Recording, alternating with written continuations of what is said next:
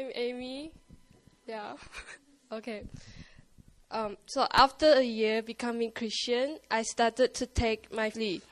My identity as a daughter of Christ is no longer like a mask that I can take off anytime I like, but it became something that I'm called to live out every day. I still struggle, and there are battles that I have to fight every day.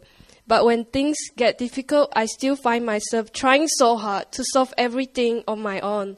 But things kept getting worse. I didn't understand at first why I was so reluctant to pray, to read the words, to seek His presence. But I remember being very disappointed in myself, and I felt like I failed to be a good child of God. But even so, Jesus came. God spoke to me so clearly and set me straight. He gave me a vision at the church on a Sunday a couple of weeks ago. I was in the river, moving as fast as the river was flowing. I could hear the river water splashing, and I could feel the water pushing me forwards. Suddenly, I found myself being released into a wide ocean. I started floating, and I felt this indescribable sense of calm all around me. I was afraid because I didn't know what was around me. But strangely, I wasn't afraid of drowning. I remember vividly that I'm floating safely in the ocean. This vision helped me to see how much protection and covering that my spiritual family is providing me. The river water was them, helping me, guiding me down the right path and letting me flow in the right direction. And during these seasons of my life, with the help of the leaders, I'm learning what it means to submit to authority and to God, not striving to do everything by my own strength. I'm learning what it means to have true faith in Christ and what it means to go deeper into His grace.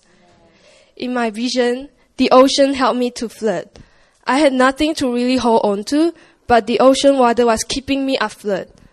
God was telling me that going deeper will not drown me, but His grace will embrace me, accept me, and support me. I'm learning that God doesn't expect me to be perfect all the time. I'm not perfect, but even in my weakness, He comes. His grace leads me to repentance, and I can fix my eyes on Him again. I'm really so thankful for His grace in my life.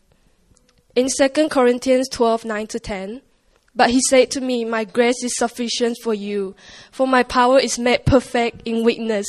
Therefore, I will boast all the more gladly of my weaknesses, so that the power of Christ may rest upon me.